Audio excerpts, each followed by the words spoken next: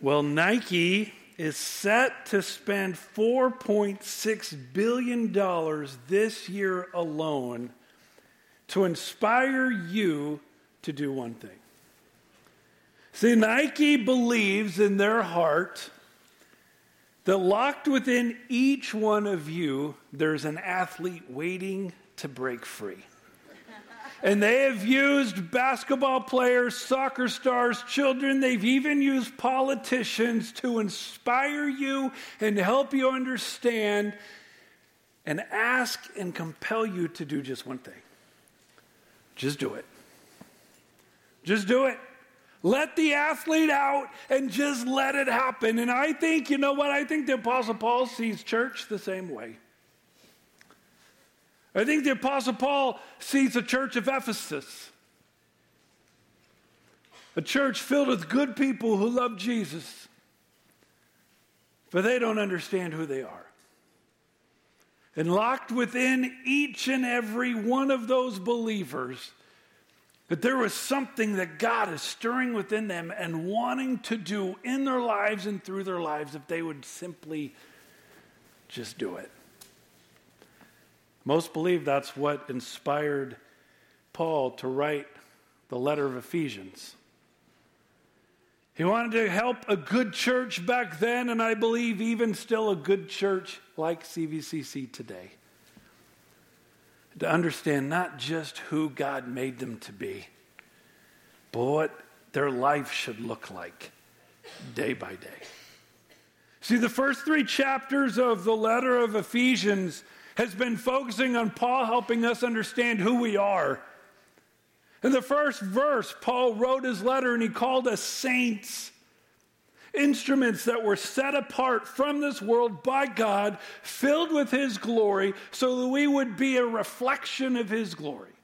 So we would be instruments of his hand at work in our world. And then Paul went in and described all the blessings that we received. Everything that God has given to us.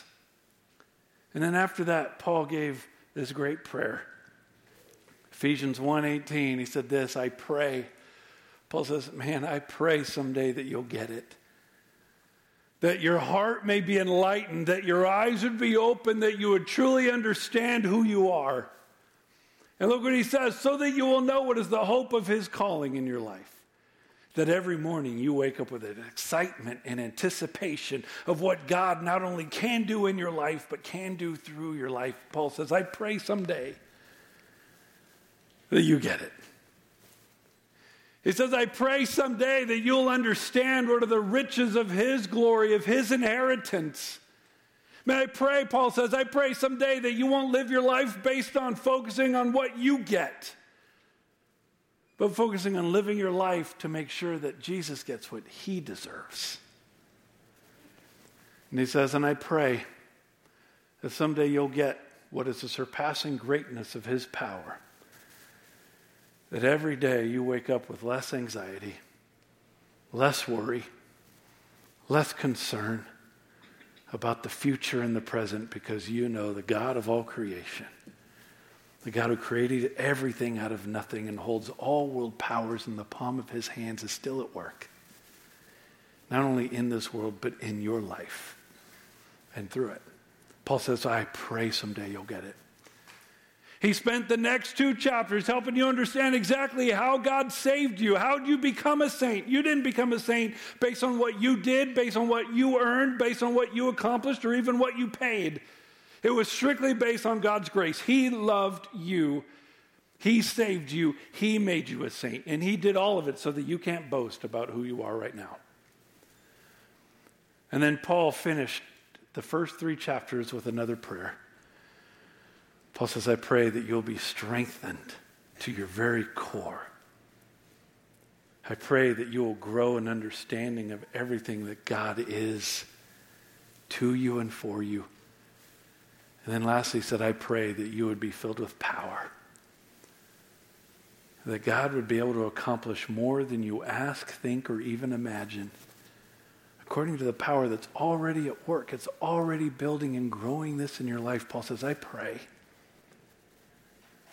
that you someday will understand all that God wants to do in a good church like this. So I think Paul knows that churches are filled with good people who love Jesus. But they're not convinced on who they are and what God desires for them to do. And so after 3 chapters of the Apostle Paul helping us understand who we are, chapter 4, he begins a transition. He's no longer telling us about who we are. He's now moving on to now, because you know who you are, I want you to just do it. Just walk, just live life. Look what he says. Chapter 4, Ephesians chapter 4, starting in verse 1. Paul says this, therefore I, the prisoner of the Lord, I implore you. That term implore, by the way, it means to convey a very strong encouragement, to exhort or beseech. Those of you who have kids, I believe you know what Paul is feeling right now. You have had endless conversations with your children about what needs to happen.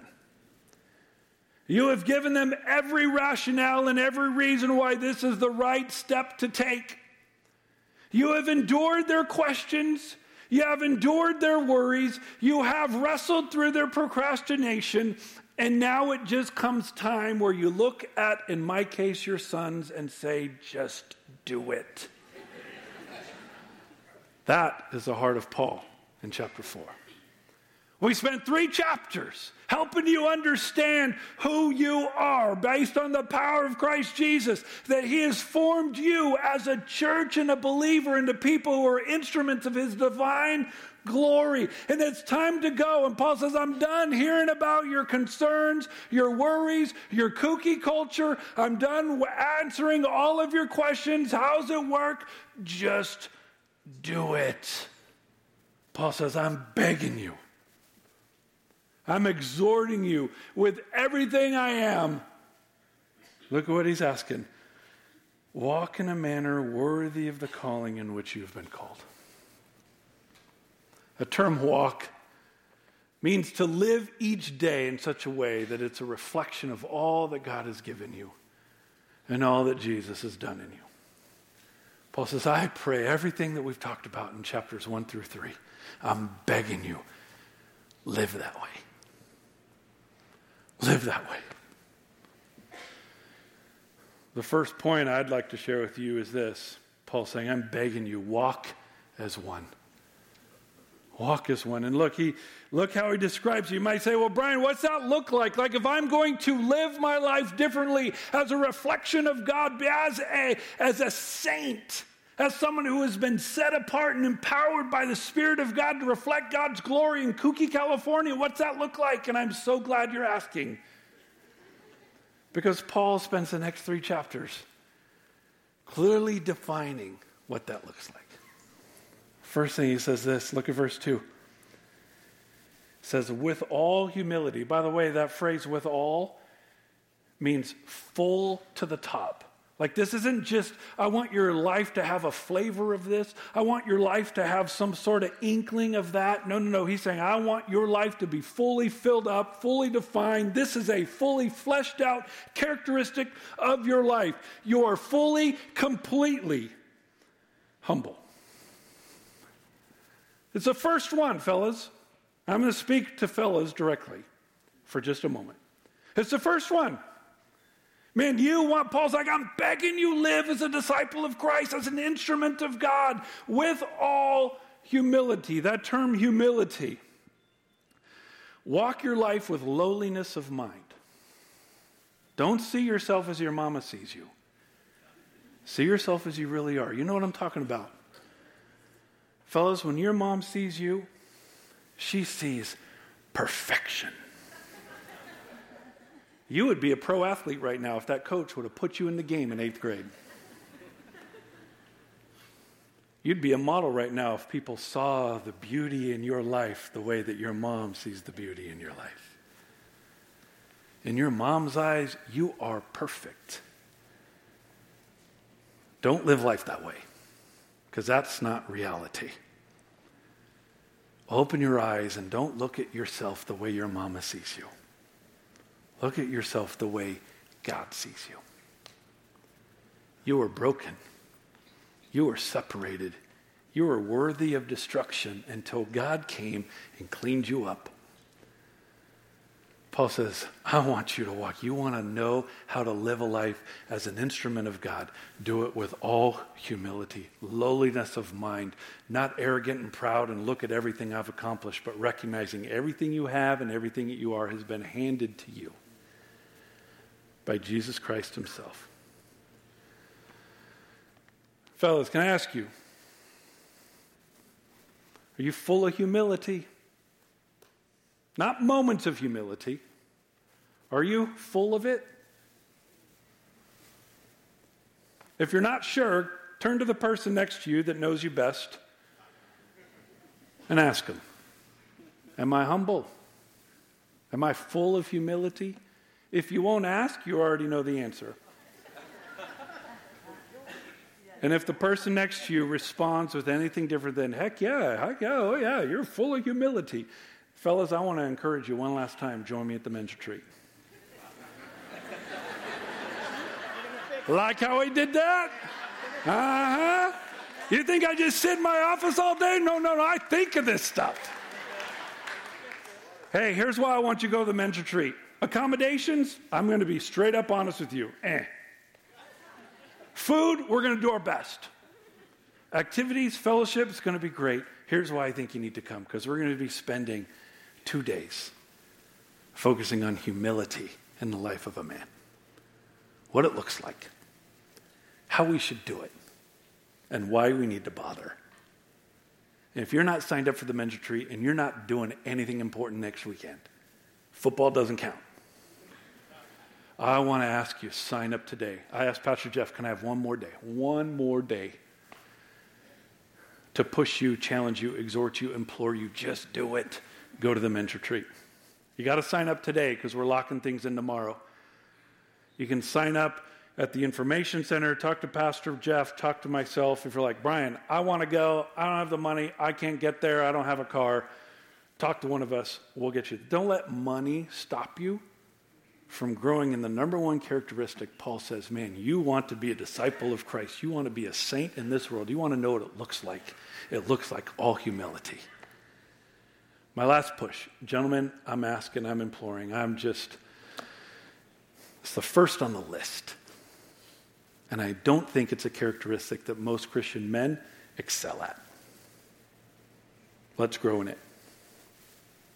Paul says, I implore you, I'm begging you, walk. If you know who you are and everything God has done for you, please walk in a manner worthy of your calling. Walk in all, with all, to the fullness of your life. If they describe you as anything, let it be humility.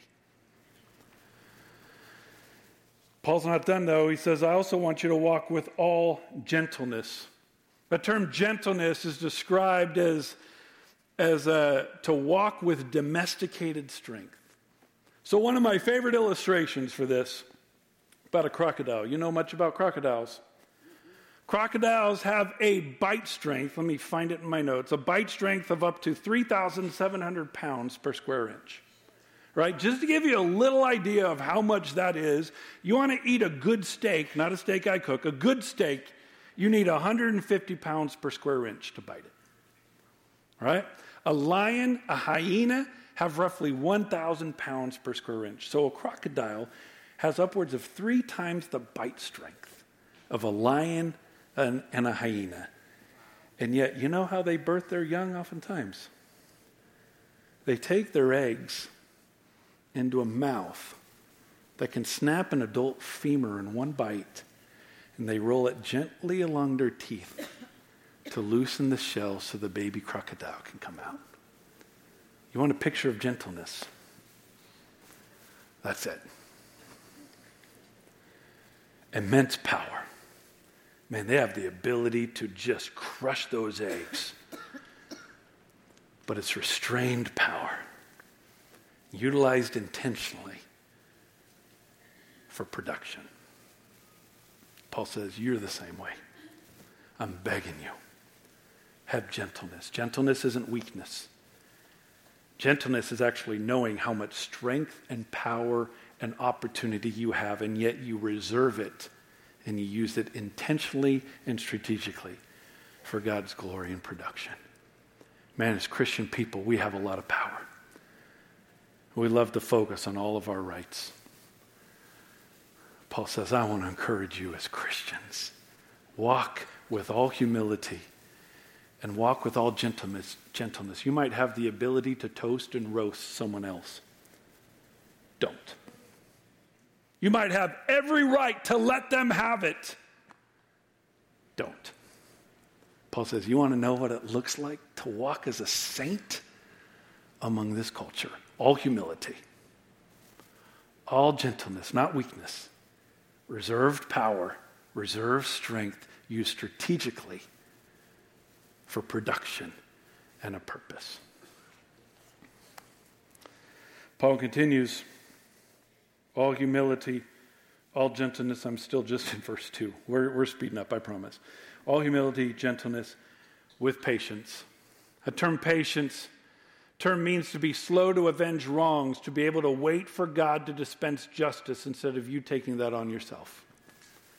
You want to know what it's like to be a saint in our culture. All humility.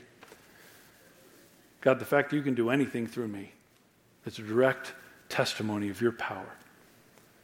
All gentleness. God, I know you've given me such power and I can just roast people and let them have it, but I'm not going to because I trust that you're going to do a work. And patience, I can wait all day.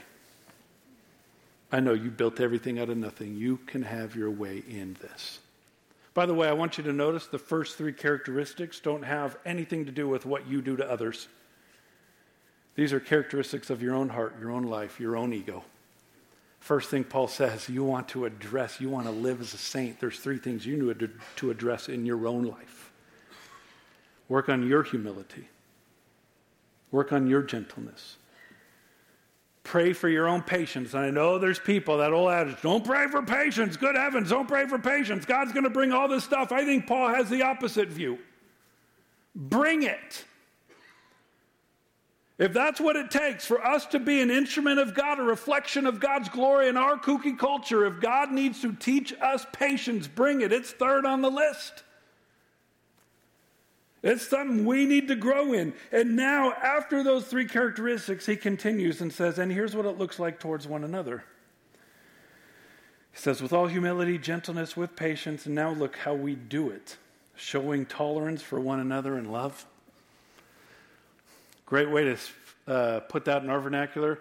Learn how to put up with one another, even the ones that are hard to love. Learn how to put up with one another. And I thought it would be kind of fun for all of us to just take a moment and yell out the name of that one person who's hard to love. But I thought maybe that wouldn't be good for unity. But we all know that one person, don't we? There's one in all of our lives. They're just crusty and they're hard to love. And if you're anything like me, you do what you can to avoid them, right? That's what good Christians do. We just avoid hard people. If they come to first service, we go to second service. That's why second service is just so much fuller than first service. They all go to first service, you all come to second service. That's how it works. That's why we have two doors. The hard to love ones go through one door, and those people who want to avoid them go in the other door. This is how we do it. But Apostle Paul, you want to be an instrument? You want to have a testimony? You want to be a saint in our culture? Learn how to put up with one another. And here's what I want to focus. In love. See, Christians, we're good at putting up with one another. We'll just ignore you. That's not what Paul's saying. Learn to put up with one another in love. That term love is agape. It's that term that defines God's love for us and our love for one another. It's committed. It's communal. It believes all things, hopes all things.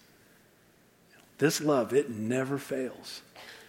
Paul says, you want to be a saint in this world. Those hard to love people that we all try to avoid, we all try to push out, we all try to marginalize, you learn how to put up with them by inviting them into your group. Man, if there's anyone who doesn't have a group, it shouldn't be these hard to love people. You want to know if you're hard to love? Are you invited in a group? Now you know. Paul says, you want to be a saint in this world. All humility, all gentleness, with patience, put up with one another, and those hard to love ones, you invite them intentionally, strategically into your group. And those people specifically need to be loved.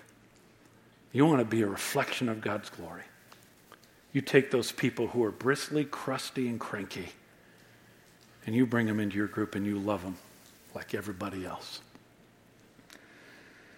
And look at this last one. He says, and being diligent to preserve the unity of the Spirit in the bond of peace. Be diligent, strategic, all in to preserving unity of the body. Everyone is committed to the utmost degree to keep peace and unity in relationships within the church. I mean, have you ever noticed that churches are known for their divisions? Paul's saying, you want to recognize who you are. He said, I'm begging you. Stop dividing and separating yourselves over dumb things. People get upset at churches over worship styles, over how much light's in the sanctuary. We divide ourselves over politics. We divide ourselves over masks, no masks, vaccines, no vaccines, skin color, language, socioeconomic background, Chino Hills, Ayala, Chino Hills High School, Chino High School, Don Lugo High School, Ontario Christian High School. Oh no, we homeschool. Oh, we divide ourselves based on all that? Paul said, stop. Man, you want to know what it looks like to be an instrument of God within this culture. Walk with all humility, all gentleness, all patience. Wait for God to dispense justice. I want you to be diligent, Paul says, diligent to reaching out to those people who are hard to love and bringing them into your group.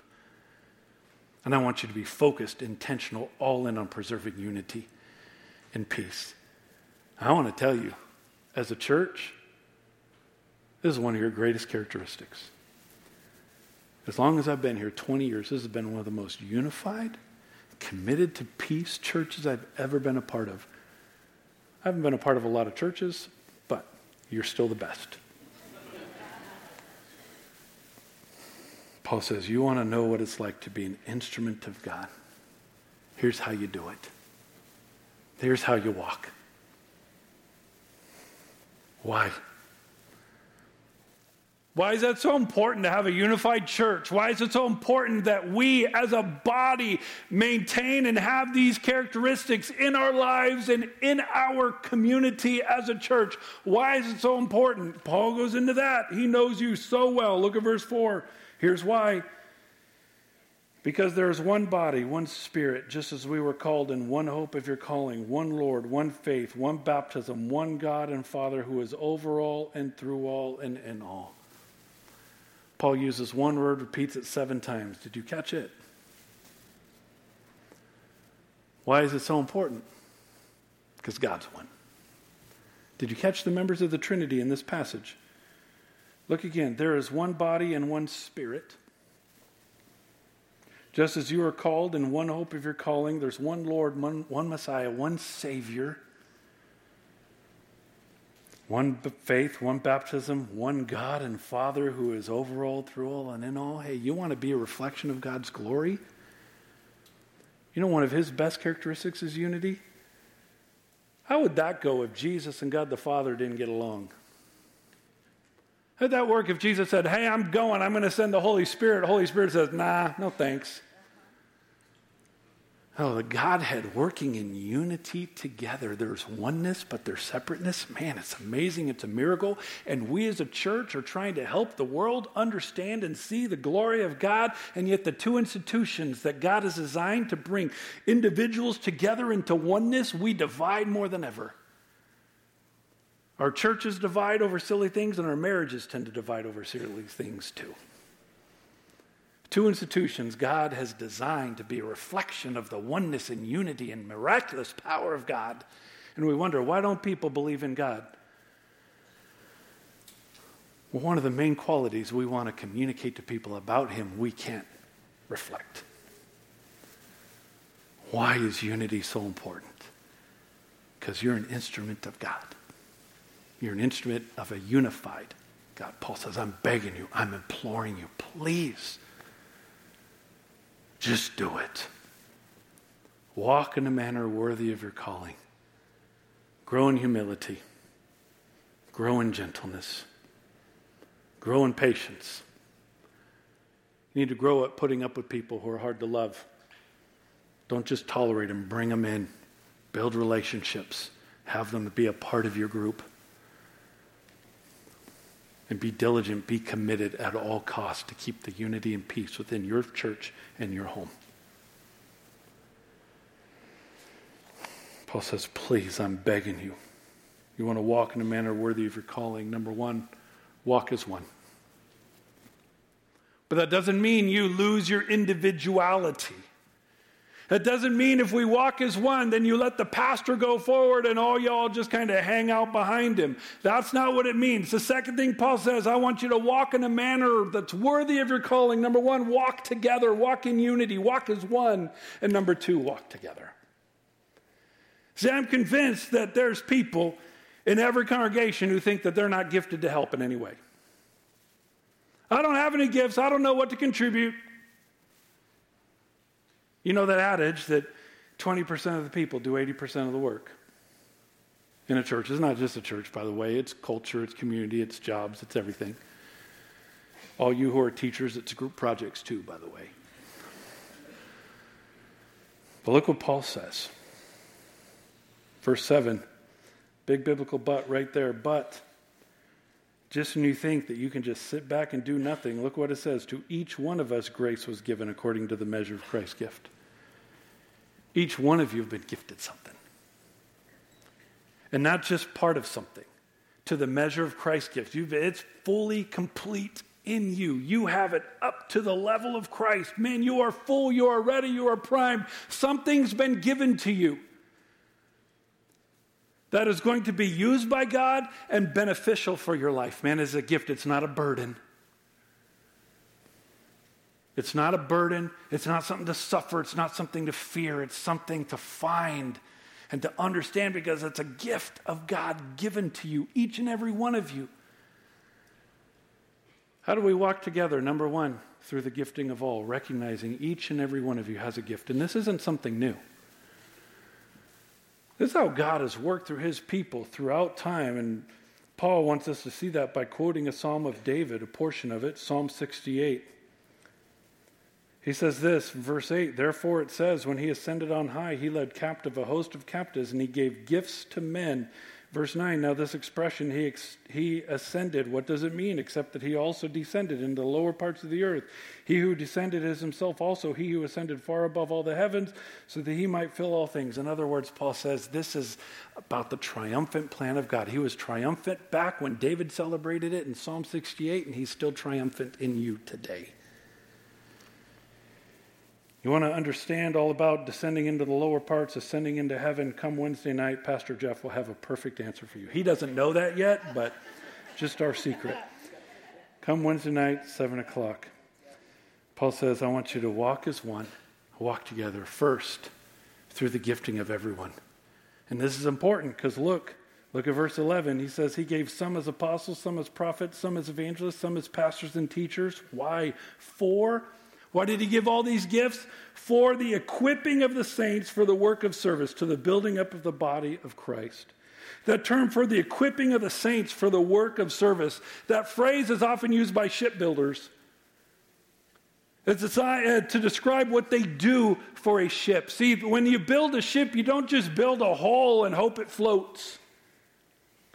You build a hull and hope it floats and make sure that it floats, and then you make sure it has all the tackle, all the sails, it has the anchor that it needs, it has the rudder, it has the steering wheel, whatever you call that thing. It has all of the necessary parts to accomplish its journey. Paul says, listen, we need you to walk together, number one, recognizing that each and every one of you has a gift. And each and every one of you have been given a gift for a purpose, for the equipping of the saints. That's you. Those of you who have been saved by the grace of God. Paul addressed that in 1 through 3. You're a saint. You don't have to die and perform 3 miracles. You're a saint, strictly based on God's work in your life. Each and every one of us have been given a gift for the making our lives together shipshape. Able to accomplish the journey that God has for us. How long, right? I mean, Brian, how long do I have to do that? If I'm working on each other's life, how long do I need to work in the nursery? How many years do I need to be a 3rd and 4th grade Sunday school teacher? Ben, you ever asked that? How many years do I have to do that? How many years do I have to teach women's Bible study? How many years does a pastor need to be a pastor? How many years do people need to be on the elder board? How long, oh God, do we need to do this? When do I get to start receiving my spiritual pension? When do I get to drift off into the clouds with Jesus and just enjoy my life? Well, here's how long you need to be about the work of equipping each other. Until we all, key word there, all, not just your friends, not just the people in your small group, until we all attain to the unity of faith, the knowledge of the Son of God, to a mature man, and to the measure of stature which belongs to the fullness of Christ. We need to be about using our gift to benefit each other until all of us reach a full measure of spiritual maturity and all have a clear and complete understanding of who God is, and we have complete unity as a church. In other words, we're going to be at it a while. We're going to be at it a long while, until kingdom come, actually. Paul's saying you're going to be doing this until you see Jesus here, there, or in the air. Because the Bible already tells us that Jesus is going to have to complete all this. We're going to fall short. Jesus is going to come. How long, Brian, do we need to be about investing and serving and ministering and utilizing our gift until Christ comes back? Or until you die? You want to be a superintendent, retire? Fantastic. You want to have a job and retire? That's great. You do not get to retire from being a saint of Jesus Christ until he takes you home. There's no such thing. We need to be about it for the maturity of all until each and every one of us reaches a full stature of who Jesus desires us to be. And look at the result. I mean, why, right? Brian, that seems like a lot of work and a lot of time, and like why do we need to do it? Look at what happens. Verse 14. As a result, it's the Bible talk for if you do verses 1 through 13, here's what happens. As a result of you all doing your part, we are no longer to be children tossed here and there by waves and carried around by every wind of doctrine, by the trickery of men, by craftiness and deceitful scheming. Paul says, if we all do 1 through 13, verses 1 through 13, we will have stability as Christians in a church. When new viruses come, we're not going to be swayed by that. We know our purpose. We know what we're about. It's not going to divide us. We might have to do our purpose differently. It's not going to mess us up. Every 2 years, the summer before, election season, where Christians seem to lose their minds. God's sovereign and in control the other 16 months of the year, but those 4, good heavens. We get stability. And we're not led astray by lies, false teaching. One single strand, it can be broken, it can sway in the breeze, but a cord of 3 strands. Multiple people connect together, there's strength and there's power. Paul says if we all understand who we are, that we all have gifts, and that we all need to be a part of equipping each other in the strength and glory of God, we will grow in maturity and we will gain stability. Can I ask you, do you think stability is a characteristic of the American church? What do you think? Do you think stability is a characteristic of most American Christians? See, I don't. I think we are swayed and shifted based on who wrote the latest book, or who has the biggest church, or who has the most crazy thing to say, or who's in presidency, or who has Congress, or who's our principal, or who's our governor. We're swayed by all this stuff. Paul says, but when we all come together, we'll have stability. So what do we do? How do we do that? Again, Paul's brilliant. He answers it. Verse 15, look at this. By speaking the truth in love, we are to grow up in all aspects into him who is the head, even Christ. And look at this. From whom the whole body being fitted and held together by what every joint supplies according to the proper working of each individual part causes the growth of the body for the building up of itself in love. We want to grow as a church. You want stability. Each and every part, each and every one of us has to do our part. I have 4 minutes. Here's my rant.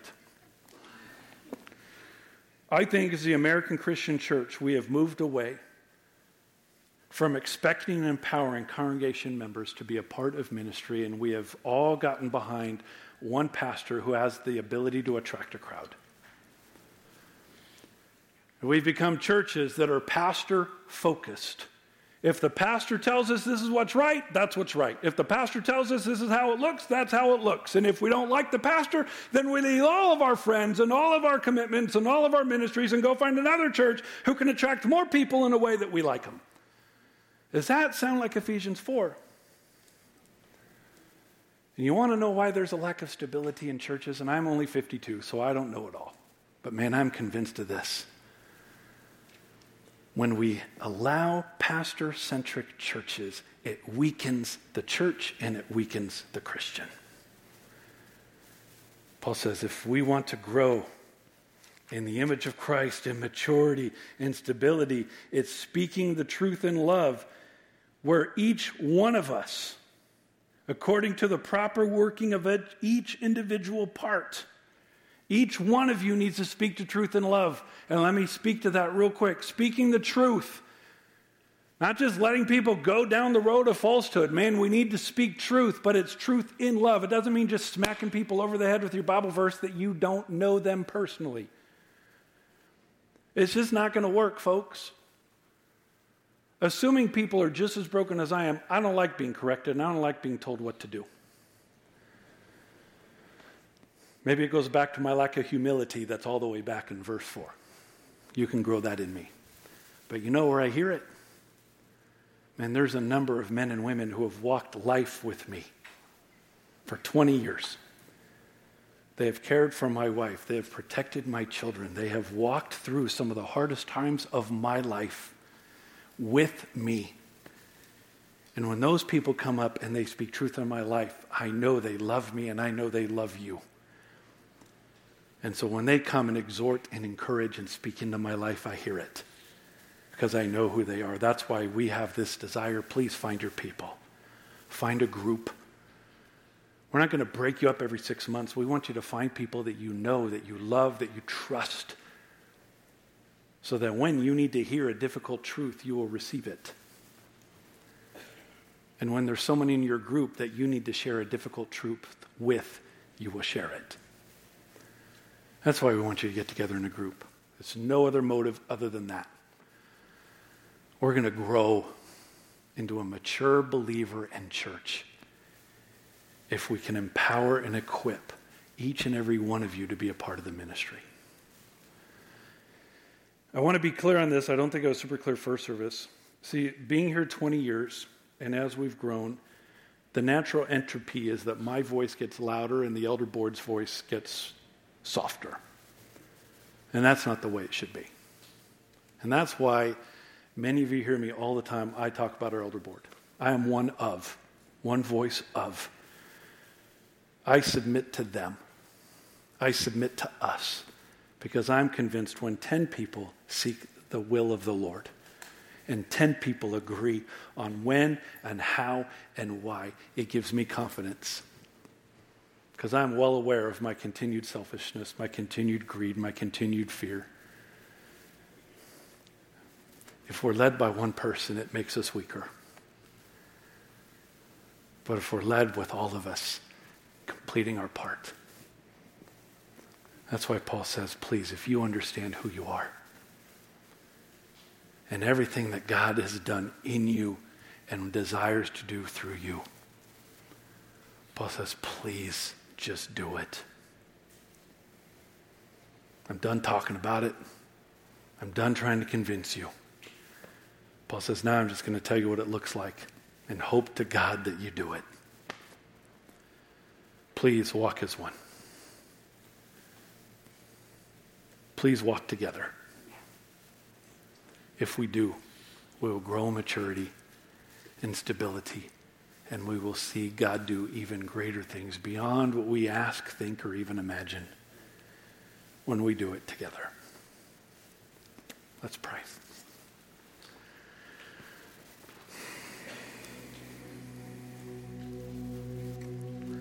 Jesus, as a church, we confess to you that a lot of times it's easier to just show up at church and sing and do our Sunday thing and then go about our lives. But God, we also confess that when we do that, and we have a culture of Christians who do that, we end up with a marginalized movement, instability within our ranks, and a lack of maturity within our lives. So God, I pray that you will open our eyes and allow us to see the power of our church as you do.